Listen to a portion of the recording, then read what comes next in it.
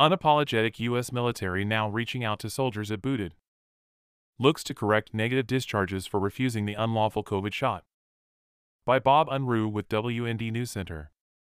The Pentagon now is reaching out to the hundreds and hundreds of soldiers it threw out of the ranks of the U.S. Army because they refused to accept the experimental, and now documented as dangerous, COVID shots. The new agenda was noted by officials for Liberty Counsel, one of the legal teams that fought on behalf of the constitutional rights of those targeted by the COVID mandate regime. Matt Staver, chief of Liberty Counsel, explained, while the Pentagon's unlawful COVID shot mandate is dead, it has inflicted disastrous consequences on our military. The mandate has unjustly purged many qualified people from the ranks at a time when America needs a strong military. There was no logical or scientific explanation to insist every service member get this experimental shot and force people to choose between their religious convictions and their careers. The Pentagon needs to take responsibility for its actions if it ever hopes to restore the trust of young Americans and inspire them to serve their country again.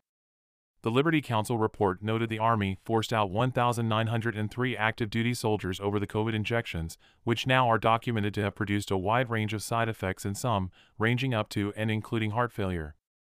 Now, as the Army faces a major recruitment crisis by missing its enlistment goals 2 years in a row, it has sent a brief letter to those soldiers offering them the opportunity to change the characterization of their discharge and potentially rejoin the service if they desire, the report said.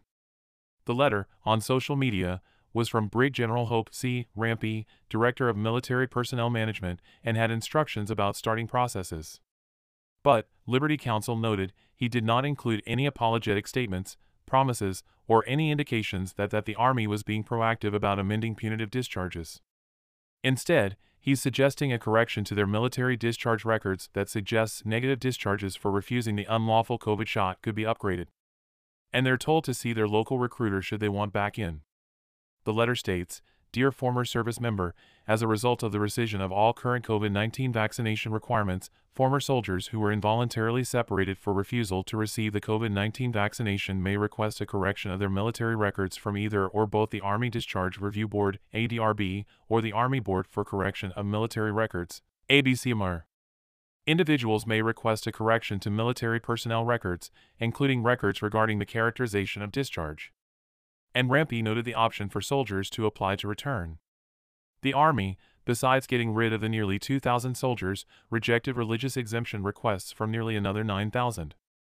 It's all contributing to the Army's failure to meet recruitment goals for 2 years straight.